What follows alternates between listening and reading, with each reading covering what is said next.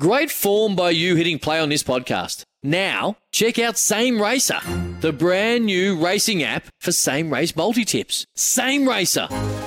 Download from the App Store and Google Play. Powered by Bluebet. Gamble responsibly. Call 1-800-858-858. Thorpe coming in, gold and a world record. Ian Thorpe, the birth of a legend. 458 is the total, out of which Bradman has made 309 not out. It's a world's record. Freeman is too good. The crowd roaring. Freeman wins gold. Cassie's the winner. Australia the winner. First ball in Test cricket in England for Shane Warne. And he's done it. He started off with the most beautiful delivery. Australia is back on the biggest stage. Welcome to This Is Your Sporting Life for Tobin Brothers Funerals, celebrating lives. Here's your host, Sam Edmund.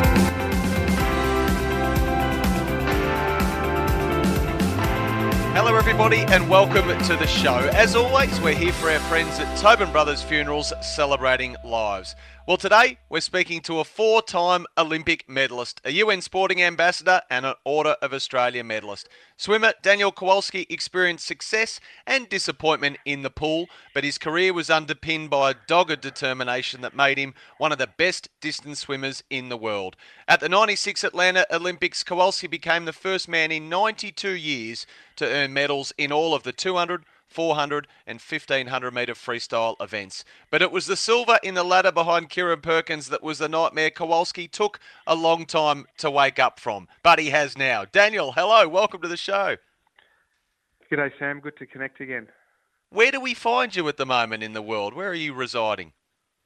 I live in Sydney. I've been here for about 10 years and currently working for the Australian Olympic Committee. So it's been an interesting year to say the least. I reckon it has. We'll come back to the Olympics. So Sydney's a fair way away from Singapore, which not many people might know. You were born in Singapore in 1975, the only son, younger child of Tony and Penny Kowalski. What had taken your parents to Singapore, Daniel? Yeah, Dad's Canadian, Mum's English, and they actually met in Perth, and Dad was a drilling engineer and was, I guess, relocated to Southeast Asia, where I spent the first 5 years, a few months in Singapore after I was born, and we moved to Malaysia, then Indonesia, and then ultimately got relocated back to Australia and to Adelaide. So I don't remember a lot of that, obviously, being young, but there's elements that I do remember fondly, actually. Well, what are your memories of that part of the world? I think you were there until you were 6. Does it live on in your memory in some way? Yeah, living that expat lifestyle, particularly in a place like Jakarta in Indonesia, was pretty cool for a young kid. You know, you essentially had your dedicated servant, and we had our own driver, and we lived in a gated community with about 11 other families.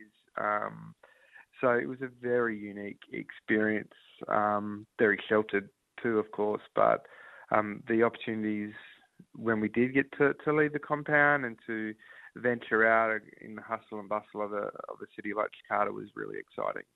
It'd be fascinating. And I think you moved back to Adelaide, it was, in the end. Your father's work took you to Adelaide. I think you were 6 years of age. So how and when, Daniel, did your relationship with the pool start? I assume it was pretty soon after returning to Australia or going to Australia and to Adelaide?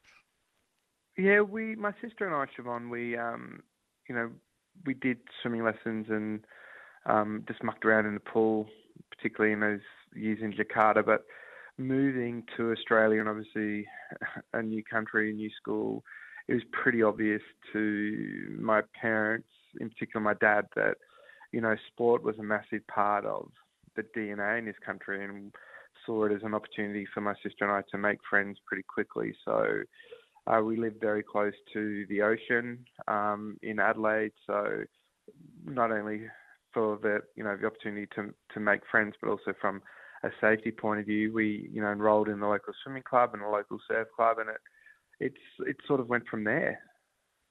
So you were competing at what age though, Daniel? Before the age of 10, wasn't it? Racing? Yeah, I remember doing my first state titles. It was 10 and under. I was 8. At the old Adelaide Aquatic Centre in North Adelaide, and we used to. I only ever used to swim in a 25-metre pool, and that pool was 50 metres. And apparently, around the halfway mark, I was started to look for the wall, and obviously it wasn't there, so I kept going, and then I ended up banging my head against the wall at the 50-metre end and cried, and I got out. So that was sort of my introduction to, mainstream racing, so to speak. But I always loved the school carnival. I loved any of those carnivals at that age. Actually, we used to travel far and wide all around the state, sometimes interstate. It's where my friends were as well. So it was just a great experience being able to do that growing up.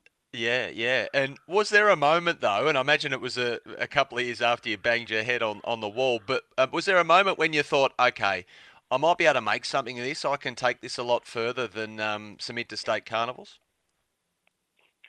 Oh, not till much later. Yeah. I mean, we're talking 16, 17, but as a 9-year-old kid watching the 84 Olympics on TV in Los Angeles, and I'm like, oh, this looks really cool. Like, what is all of this about? And, I don't know if it was the backdrop of Hollywood and the glitz and glamour, but I was just enamored with the performances and the sideshow that went along with the Olympics. So I recognized very early on that that's what I want to do, but I didn't really comprehend the enormity of it all and what it really took to get there until much later.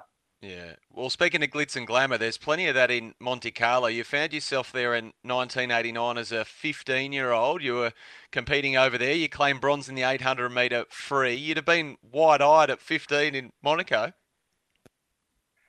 Yeah, for me, I was wide-eyed the whole time, to be honest with you, because I never really felt like I belonged there on any stage, because all of a sudden you're thrust into a team where your teammates are people whose posters were still on your wall, and so all of a sudden you're surrounded by your heroes.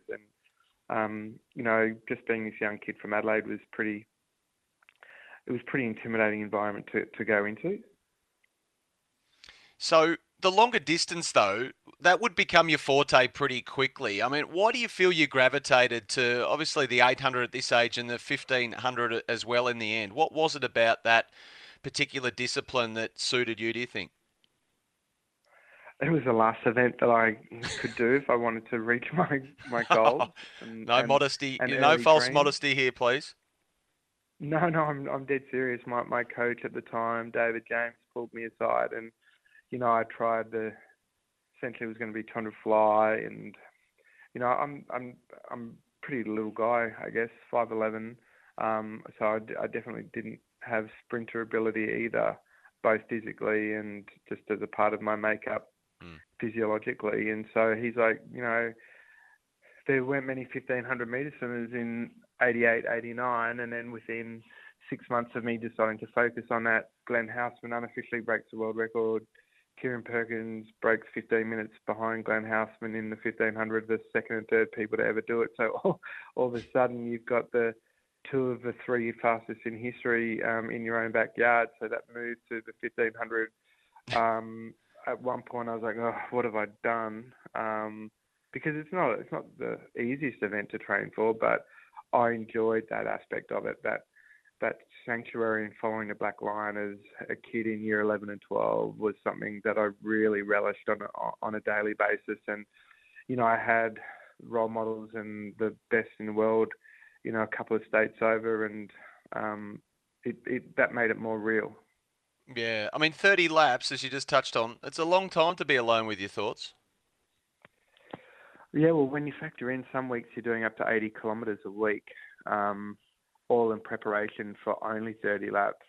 It's pretty daunting, but I guess the beauty of the mindset is that you can find wins in every session that you do, and so it made what can be monotonous of following that line up and down quite enjoyable.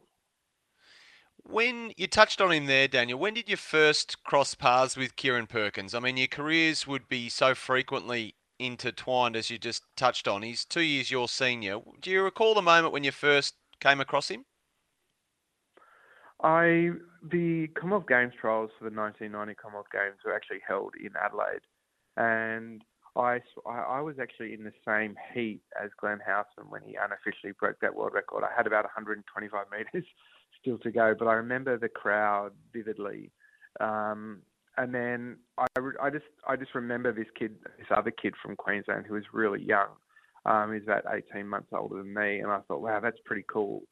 But I couldn't really remember his name. It wasn't until the Commonwealth Games about, I don't know, 6 to 8 weeks later that, he really stood out and won that silver behind Kieran. So it was that period of, January 1990 to January 91 where he came second in the World Championships behind Jörg Hoffmann from Germany at the Worlds in Perth. And then obviously he went on to stamp his authority from there. You're listening to This Is Your Sporting Life thanks to Tobin Brothers Funerals, a family-owned business since 1934. Well, next, a young Daniel Kowalski sets his sights on the Olympic Games. You're listening to This Is Your Sporting Life with Sam Edmund for Tobin Brothers Funerals, celebrating lives.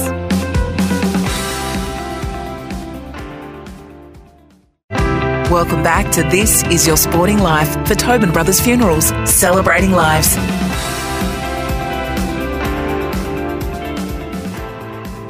Hello, great to have your company on This Is Your Sporting Life, made possible by Tobin Brothers Funerals, celebrating lives. We're with former swimming star Daniel Kowalski. Well, Daniel, you had your sights set on the 92 Olympics in Barcelona. Now, as you touched on before, Australia actually at this point have the 3 best 1,500 metre swimmers in the world, and you're one of them, but we can only send 2. And ultimately, you're edged out by Perkins and Houseman, who go on to win gold and silver respectively, with Perkins smashing the world record. Was it difficult to sit back and watch that event at those Olympics? No, not at all. I dropped nearly a minute off my best time within a 3-month period going into those, by the end of those Olympic trials. I was still 16 years of age. I was in year 12 at school. I'd had no senior international, real experience. And so I just wouldn't have been ready to go to an Olympic Games. I think I would have been very overwhelmed and overawed by the whole situation.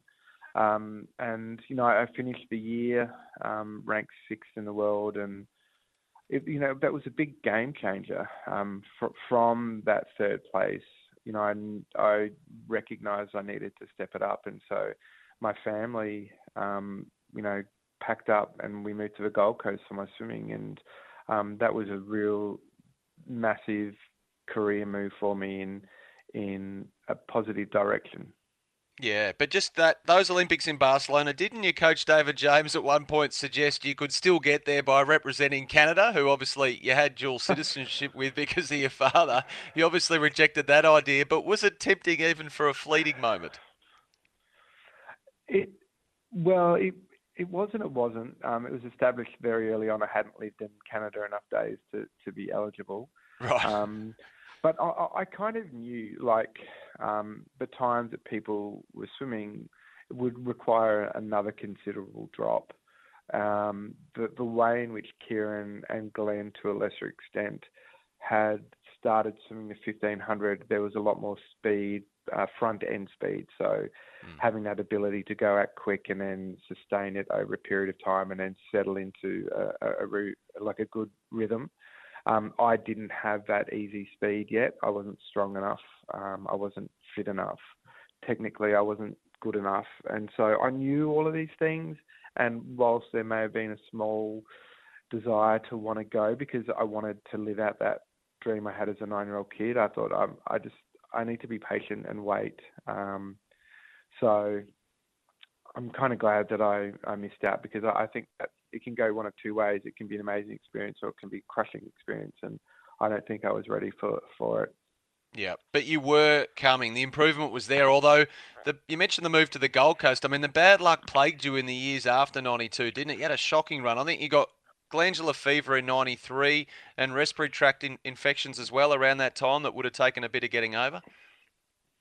Yeah, 93 was a really tough year because, your family makes a sacrifice and you move to the Gold Coast where, you know nobody. You're swimming in a very elite environment, and I was having a lot of health issues as you talked about, and I still hadn't made a senior team yet, so I was really starting to feel a bit of pressure.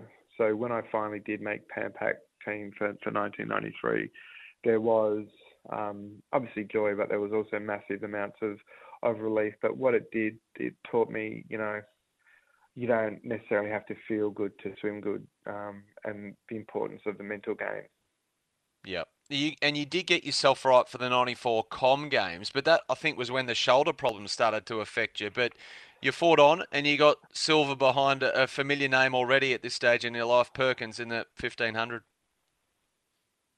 Yeah, I mean, that was a race where he broke the world record in the 800, going through in the 800 and the 1500. And those games are pretty special because it was held on Vancouver Island in a town called Victoria, which is where my dad happened to be from. So there was a special connection to those games. And, I'd beaten Kieran earlier in the year in the trials, and broken 15 minutes for the first time myself. So I had really awoken the bear to my stupidity, and he got a real fire in his belly, and that showed. He won at the Commonwealth Games, the 15 and the 400, and then we had World Championships in Perth, in Rome. Sorry, a few weeks later we flew straight there from the Commonwealth Games, and we got another Quinella there, him first, myself second. He smashed a world record in 4 and a 3. He was really well and truly on a roll.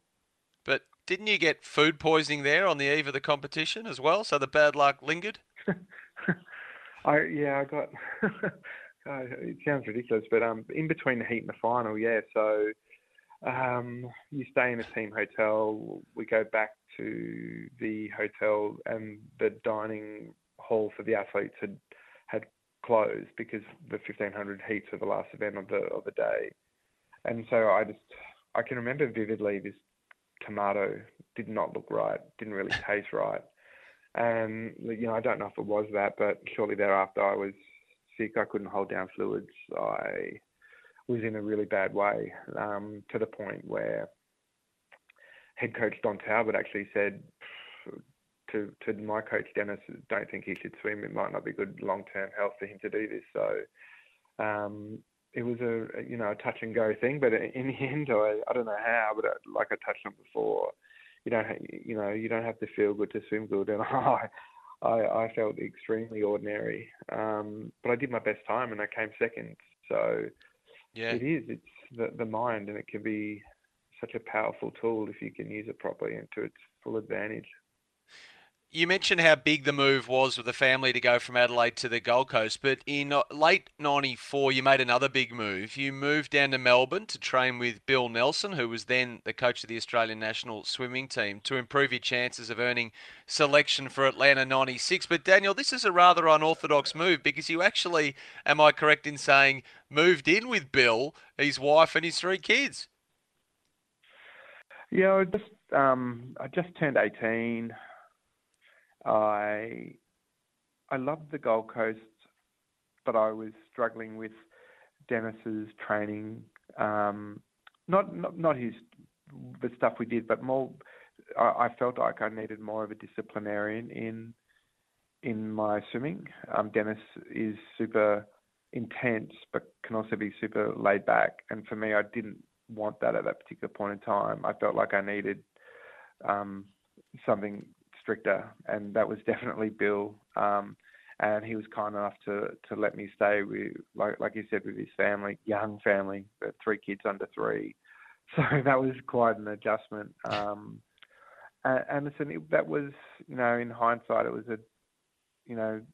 one of the regrets that I had, because I moved away from that extremely important support network. I thought I knew what I was doing was the right thing, but I got some great results, but if I could have my time over again, I probably wouldn't do it. Yeah, I mean, these were tough days, weren't they? I think you got off to a bad start. The shoulder problems flared again. Then I think you got conjunctivitis, some chronic hay fever, and then, well, you had a couple of accidents, didn't you? Get hit by a hit-and-run driver when you were riding your bike as well. I mean, and you might have had some dark days there where you might have even thought about, going back and chucking it in even. Yeah, I've heard a lot about just going back to the Gold Coast. Yeah, you mean it was about the sixth session there in my first week, and I just felt a pop in my shoulder, and I knew that wasn't good. And so I started the rehab, and then I thought, I need to stay fit. So I started running around the Yarra, and before you know it, I had 2 stress fractures, one in each ankle. And so it was a very slow grind. It was my first spring in Melbourne. I could barely go outside without sneezing for minutes on end, and it was just like, this is ridiculous. I don't think I can keep doing this. I wanted to pack it in and go home. But I stuck it out and then started the rehab intensely by going to the AIS in Canberra, so I could just be in that bubble environment. And then, it was one of my last days there. I was riding the bike in and I got hit by a car and landed on the shoulder, and I thought, here we go, start all over again. And 95 turned out to be a pretty good year. I swam really well at the Pan Pacs, which was a test event for the 96 Olympics. So it was good. I mean, I'd had the, few things not go my way, but I'd set myself well for that Olympic year, definitely.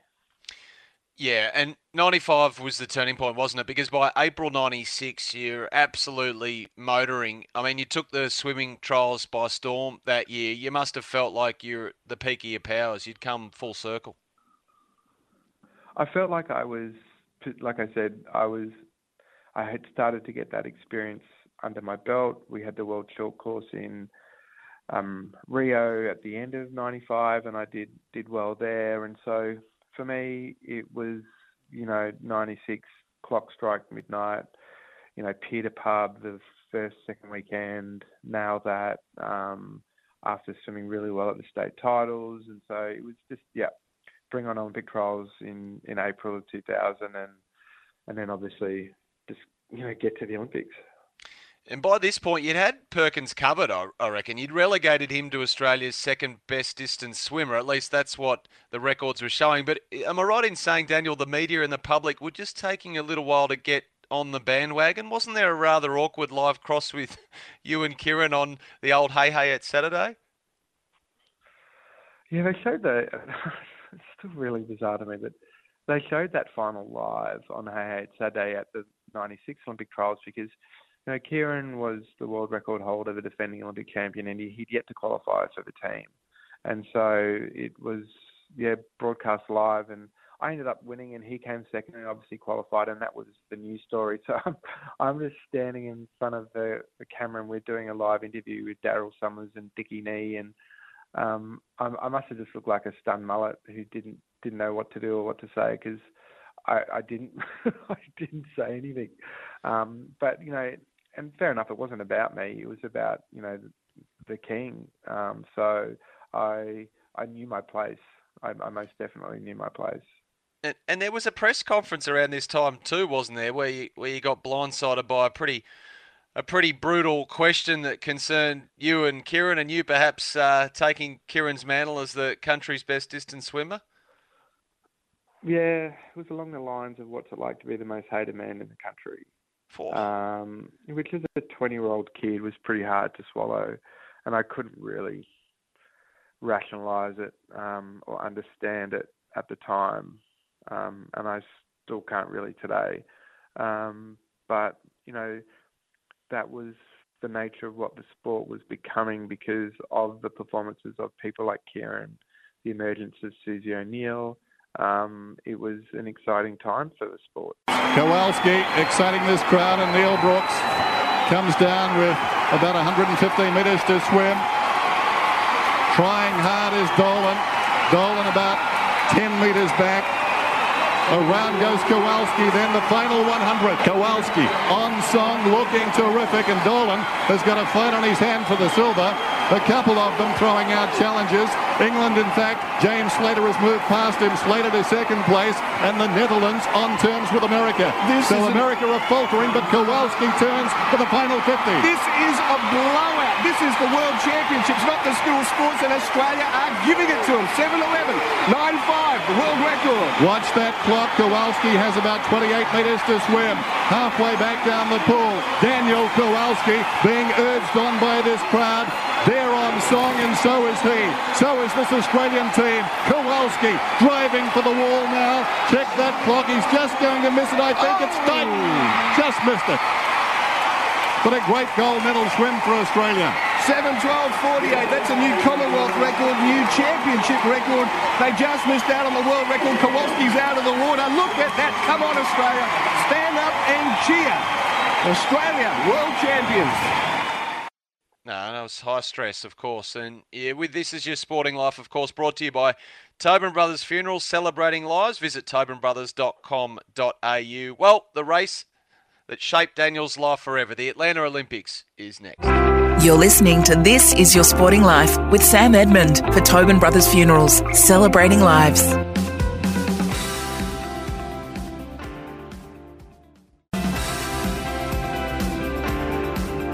Hello, we hope you're enjoying this week's edition of This Is Your Sporting Life. We're chatting with former Aussie swimming sensation Daniel Kowalski. Well, Daniel, all individual sports at the highest possible level require extreme mental strength and fortitude. How much of a head game was the 1,500 metres on the international stage in and around that time of Atlanta 96? That was the most important thing, what was happening between the years. And the reason I say that is because I had qualified in lane 4 to the final and Kieran had qualified in lane 8. For pretty much our whole international career, I was always either in the lane next to him or maybe one or two over. I could always see him. He would always dictate the race, and in most cases, he was a fair way in front, but he wasn't on form, and that was pretty obvious. You know, Kieran was still 12 seconds quicker than me, so I have to have a really good day, and he has to have a pretty bad day for me to really be in with a chance. And I was, everything on paper, indicated that was my race. And, the intestinal fortitude and the mental strength that he had to just take it out from lane 8 and just go for it right from the start. I couldn't see him.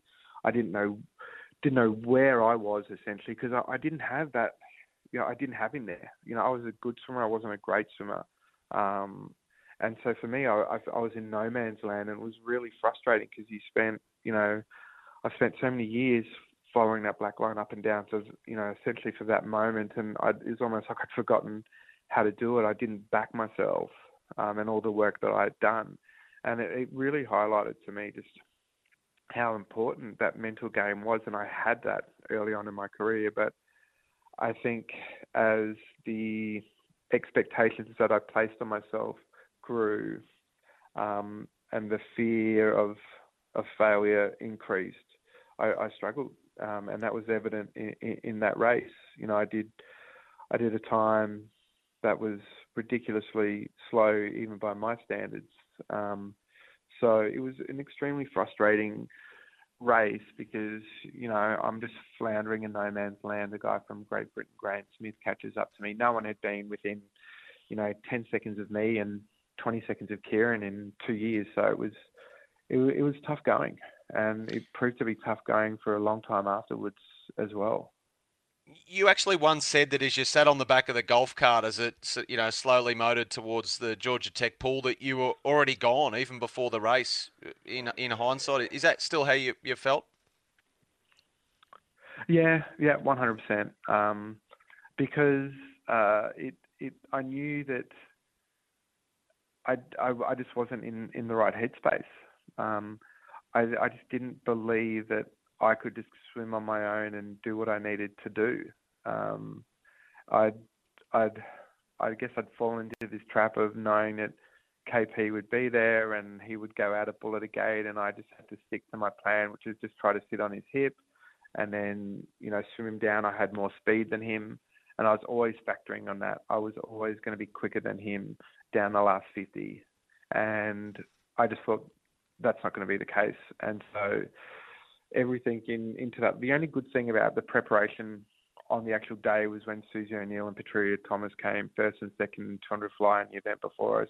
We'd finally won a gold medal as a swimming team, and there's a bit of pressure off. But other than that, I was like, oh, here we go again, kind of thing. And it wasn't what I envisaged as that 9-year-old kid, that's for sure. And is Holmertz in lane 4. Can he eventually break through? Watch for Loader. The pace will be on. Watch for Holmertz and Borges to go out fast. Kowalski in lane 7. That's 2 away from us as we look from the bottom of the screen. Lane 1 is in the distance. On their marks then, and away. And Borges got a pretty good start in lane 1. Expect him to go out hard, and also away well the American Josh Davis. Holmertz is pushing through in the centre. And Kowalski is nicely placed as well. He seems to be going out a little harder already. Obviously, as we thought his strategy, he's not far off the lead. Going through now, Holmertz would be in front. Yes, Daniel got a fantastic start for a distance swimmer, but it looks like Borges over the front going over just after Anders Holmertz. 24.9, pretty quick, and Daniel very, very well placed, 25.61. Holmertz in front, Davis would be second, Borges would be third, but Kowalski is very nicely placed. He would only be half a body length from the leader. Anders Holmertz. He was denied by Armstrong in Seoul. He was denied by Sadovi in Barcelona. Can he break through here? Coming down to the halfway mark, he leads by half a body length. We look at the world record split of 52.42, and he's well under it, as he normally is. 51.97 for Holmertz. Daniel Kowalski, 53.3. He's going to be right in the medal hunt on this last 50. And Loader got a great turn. He's putting it now to Holmertz. Daniel Loader is starting to come through, and maybe he's in front. Terrific turn. He used the wall so effectively. Loader and Holmertz. Borges across in lane 1, and now Kowalski is starting to wind up. Daniel Loader will be the Olympic champion from New Zealand. It's a race for the minor placings. And look at Kowalski. He is right there. This is going to be a blanket finish, but Loader looks too strong for my money. Kowalski finished strongly in his heat this morning. Can he grab a bronze here? In front it's Loader. Holmertz again may be relegated. Across in lane 1. Borges would be in third place. In front, Loader. Kowalski is starting to storm through now. Loader's in front. Kowalski may have moved to second. It's going to be very tight. Going in front. It's won by Loader. Oh, it's a blanket finish for second. Touch in it. Borges 1:48.08. Kowalski 1:48.25. What a magnificent swim by Daniel Kowalski. Getting the medals as a 1500 swimmer. Look at that. Across the Tasman, we have Daniel Loader. He deserves that. He bronzed in Barcelona, third at the World Championships in Rome in this event, and the gold medal is going back to the Kiwis. So Kieran obviously defies all the odds to famously win from lane 8. And you win an Olympic relay gold, 2 bronze medals at those games as well. But didn't you lock that 1,500 metres silver away in the bank vault for 4 or 5 years until you started seeing someone to sort of process the disappointment, if you like? Yeah, I think it was even longer than that, to be honest with you. But yeah, it wasn't until about 99 that I really started to recognise that I needed some help, because there was some really dark times. And I think, a lot of that was definitely performance related, or so I thought. And then I thought it was, linked maybe to my sexuality and coming to terms with that. There were so many factors at play, but for me, the most important thing was I wanted to try to get to the Sydney Olympics and enjoy it. So I started working with a sports psychologist to ensure that I could, have that, faith and trust in myself that I can do this, and that I can actually go to the Olympics and really enjoy the whole experience. And that's why it was really important for me to seek that help out. You never used it as an excuse, Daniel, but the shoulder injuries, is it true that they were so bad at around this time that they would dislocate when you hit the water and you had to quickly relocate them before you started swimming? Yeah, essentially every time I would do the catch phase, so when you grab that water and you push it back, it would pop out, and then I'd pop it back in again when I'd throw it back over in the recovery phase. And obviously over time that the wear and tear is pretty bad. And just getting to the Sydney Olympics, it was essentially swim for 6 weeks, cortisone injections, kicked for 4 weeks, build up again to swim again, cortisone injections. It was just round the clock for about 9 months just to get there. And I made the decision. I'd gone back to Dennis Cottrell on the Gold Coast and surrounded myself with my family again, and that was really important. But we recognised, listen, the only spot for you is a relay. There's no point trying to do anything more. Kieran was still going. Grant Hackett was on the up and up. There was this young kid out of Sydney called Ian Thorpe. There was the abundance of talent it was just ridiculous how much we had. So for me, it was a win if I made that relay. Yeah, and you did. I mean, you got the gold medal in the 4x200 metre free. Ian Thorpe did take your place in the final, but obviously as a swimmer in the qualifying heat, you shared the gold medal. And just with Atlanta, I mean, we've spoken about this before, as you just touched on. It was raw for a long, long time. I just wanted to ask you how it sits with you now, 24 years later. I'm extremely proud of what I achieved. It was probably about 2010 that I was really comfortable with it all. Looking back, I'm disappointed in myself that I beat myself up about, winning 3 individual medals and feeling like a failure. But you get one opportunity for the most part. There's not many who can back up and go to 2 and succeed. So those who can go on and go to 3 and Michael Phelps going to 4 or 5, I just can't comprehend that. So, reconciling it all took a while, but now I'm extremely proud of that because, no one can take that away from me, and I take solace in that. We're talking to swimming star Daniel Kowalski on This Is Your Sporting Life, thanks to Tobin Brothers Funerals, celebrating lives. We'll be back to discuss Daniel's life after the pool, right after this. You're listening to This Is Your Sporting Life with Sam Edmund for Tobin Brothers Funerals, celebrating lives.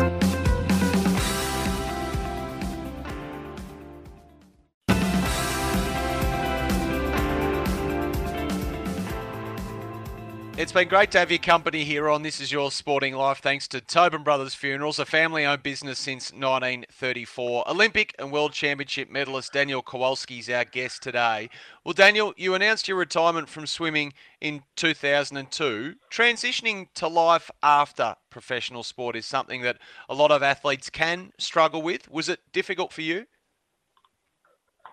I was definitely one of the lucky ones because I'd been around enough and seen enough people who being a swimmer was their only identity, and my schooling and then university was extremely important to me, but it was sort of like a no-brainer from my parents' point of view that it had to get done.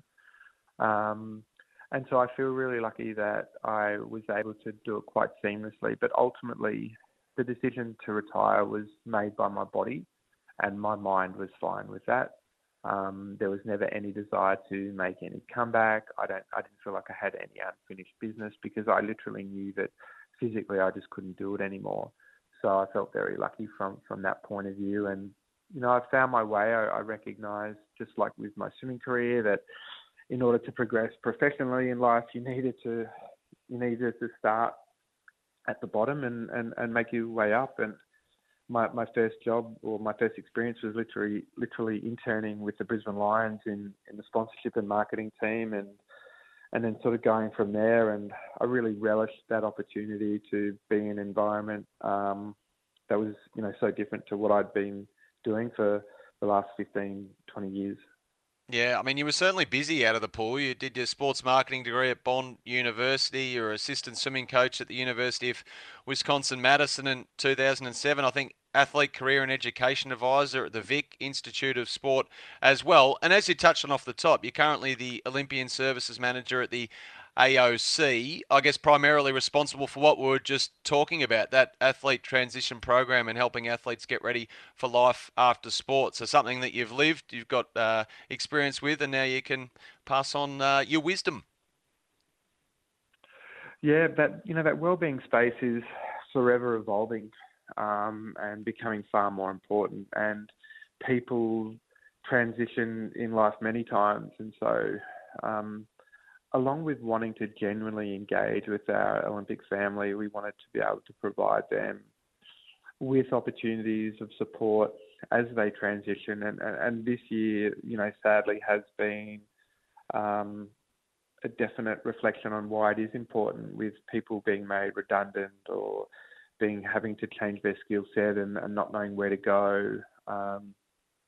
obviously from a mental health point of view, needing the support. So, it's highlighted the need to ensure that support is ongoing, because it can be a difficult experience over time. And so I love the opportunity. The challenge of the postponement of the games has been one that I'll never ever forget for many reasons, like a lot of us. And it's the most impressive thing to come out of, one of many things, has been the resiliency of the athletes and the coaches who have been preparing for Tokyo. And you see that on a daily basis. I just couldn't. I don't think I could have been able to do what they're currently doing. That's for sure. Oh, just one thing you can't prepare for, isn't it? So, yeah, kudos to them. You mentioned well-being. I mean, you took a big step in your own personal life, I guess, to achieving that for yourself. It was April 2010. You were 34. You decided to announce that you're gay. Can you tell us about the journey, you touched on it earlier, to get to that point where you felt comfortable in saying that? Yeah, it was a long journey, and it was never my intention to publicly come out. I didn't really feel at the time that it was something I needed to do. I'd come out to my family 5 years and friends 5 years before that. But there was a rugby league player in the UK called Gareth Thomas. Yeah. I was starting to get a little bit of pressure from some of the magazines who were going to out me, and so I thought I would just take it into my own hands. And really, I ended up writing an editorial piece, and it's cliched, but I felt like if I could help one person, then it was worth it. And not long after that, Jason Ackermanis started going on his rants, and I really felt like what I did was worth it, because whilst I didn't really know where I stood when I was an athlete, I knew for a few years afterwards, and I really struggled with that for a number of reasons. So for me, coming out ended up being a great thing. And I was working in sport, and I've stayed working in sport the whole time, and I've never once felt not welcome or ostracised, not accepted. So I feel very fortunate with that regard. And in terms of well-being and happiness, I imagine it even though you'd made the decision, as you say, with your family 5 or 6 years earlier, I imagine it made all the difference as well. Yeah, definitely. People talk about this weight being lifted off their shoulder and so forth. I definitely felt like that was the case. And, there's a lot of work still to be done, but I'm really grateful to live in a country where, if I wanted to get married, I could, where, people can openly be themselves. And, for people who've lived it, that is a big deal. For those who may not necessarily understand it and think, oh, why is it such a big deal?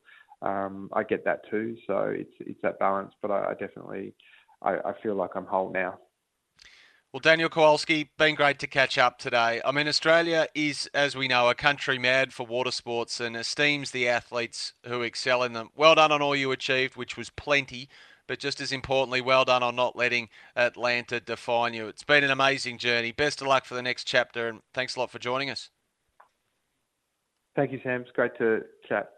And thank you for joining us also. You've been listening to This Is Your Sporting Life for Tobin Brothers Funerals, celebrating lives. Jump online to find tobinbrothers.com.au, and we'll catch you next week to celebrate the life of another sporting icon. You're listening to This Is Your Sporting Life with Sam Edmund for Tobin Brothers Funerals, celebrating lives.